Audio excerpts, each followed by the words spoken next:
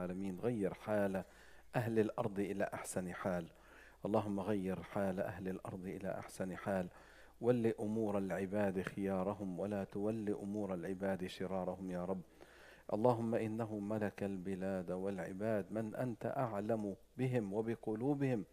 اللهم يا رب حرك قلوب الملوك والرؤساء إلى الخير وإلى الفرج وإلى عزة المؤمنين ونصر المستضعفين في الأرض يا رب العالمين. اللهم غير حالنا إلى أحسن حال. اللهم انصر أهلنا في غزة وأيدهم بمددك وجندك وملائكتك. أحطهم بعنايتك ورعايتك، أحطهم بمنك وعفوك ورزقك وفضلك. اللهم كن بهم، اللهم كن بهم رؤوفا رحيما. اللهم كن بهم رؤوفا رحيما. اللهم آمن روعاتهم واستر عوراتهم.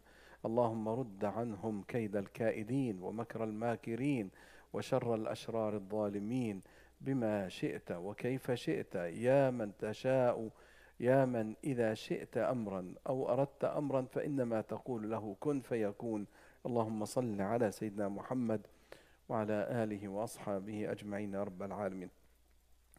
ربنا عز وجل قوانينه قوانين عدل، وقواعد الكتاب والقرآن قواعد الحق.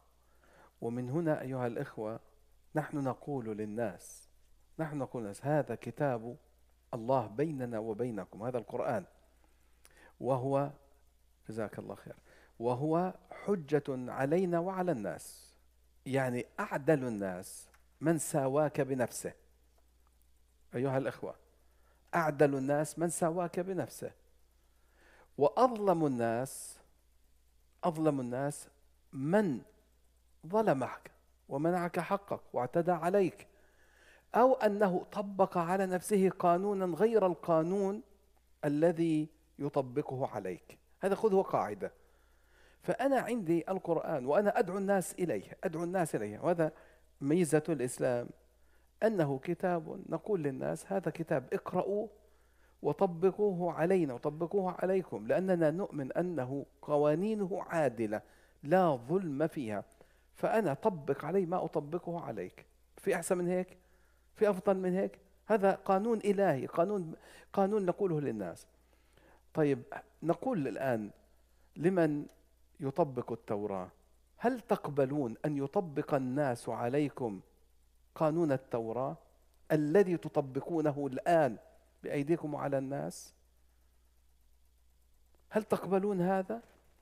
هل تقبلون أن تطبقوا التوراة على أنفسكم، أنه خلي الناس يطبقوا عليكم كما تفعلون الآن في غزة؟ تحاصرون المستشفيات وتحاربون المدارس وتهدمون المساجد والكنائس وتتعاملون مع الناس بهذه الصفة الإجرامية.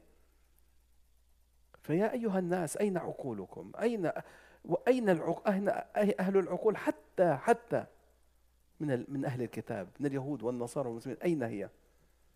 هل يقبل الله عز وجل رب السماء والأرض العدل الحكيم الذي يأمر بالعدل، هل يقبل أن يحدث ما يحدث الآن في غزة؟ يقتل آلاف الأطفال. أنتم حاكمتم الناس وحاربتم وأعلنتم الحرب من أجل الرهائن، وما زلتم حتى هذه اللحظة تعملون ما تعملون من أجل الرهائن. ما نقول أن الدولة ما تدافع عن رهائنها، ولكن لا يجوز أن يكون مع أن البداية هي النكبة، نكبة 48 والحصار، لأن العالم لم يبدأ في 7 أكتوبر، وإنما بدأ في سنة 1900 يوم أن سلبت الأرض واعتدي على الأقصى والقدس واعتدي على البيوت والبلاد وحوصرت غزة أكثر من 30 عاما. هذه البداية.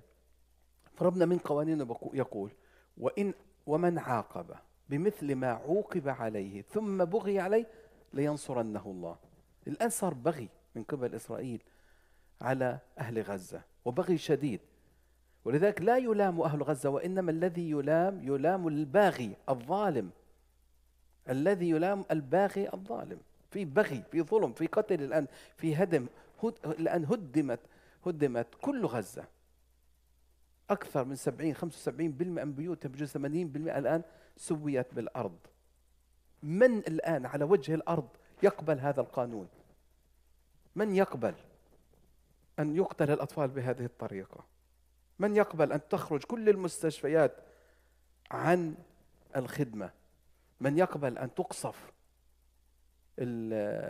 الطواقم الطبية والصحافة؟ من يقبل هذا فليعلنها، من يقبل هذا فليعلنها، لأنه عند ذلك يثبت أنه مجرم في الأرض ومجرم في السماء، وأن الله عز وجل سيحاسبه في الدنيا قبل الآخرة، وسينتقم الله في الدنيا قبل الآخرة. للأسف إدارتنا في هذه البلاد لم تقف الموقف العادل، ولم تقف الموقف الإنساني الصحيح. وكل ما نسمعه لا يزيدنا إلا إصرارا بأنه هناك ظلم، هناك إجرام. فنسأل الله سبحانه وتعالى أن يهدينا ويهدي أهل الأرض إلى الحق والعدل.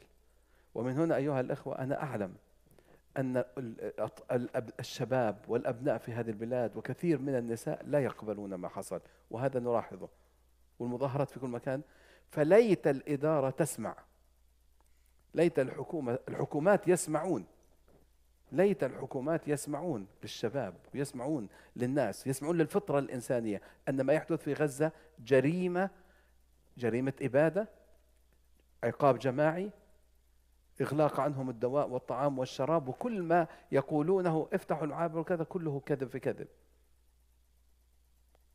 أما ما يقوله الرئيس بايدن أنه أقنع رئيس المكسيك، وحاول أن يقنع رئيس المكسيك بأن يفتح معبر فرح.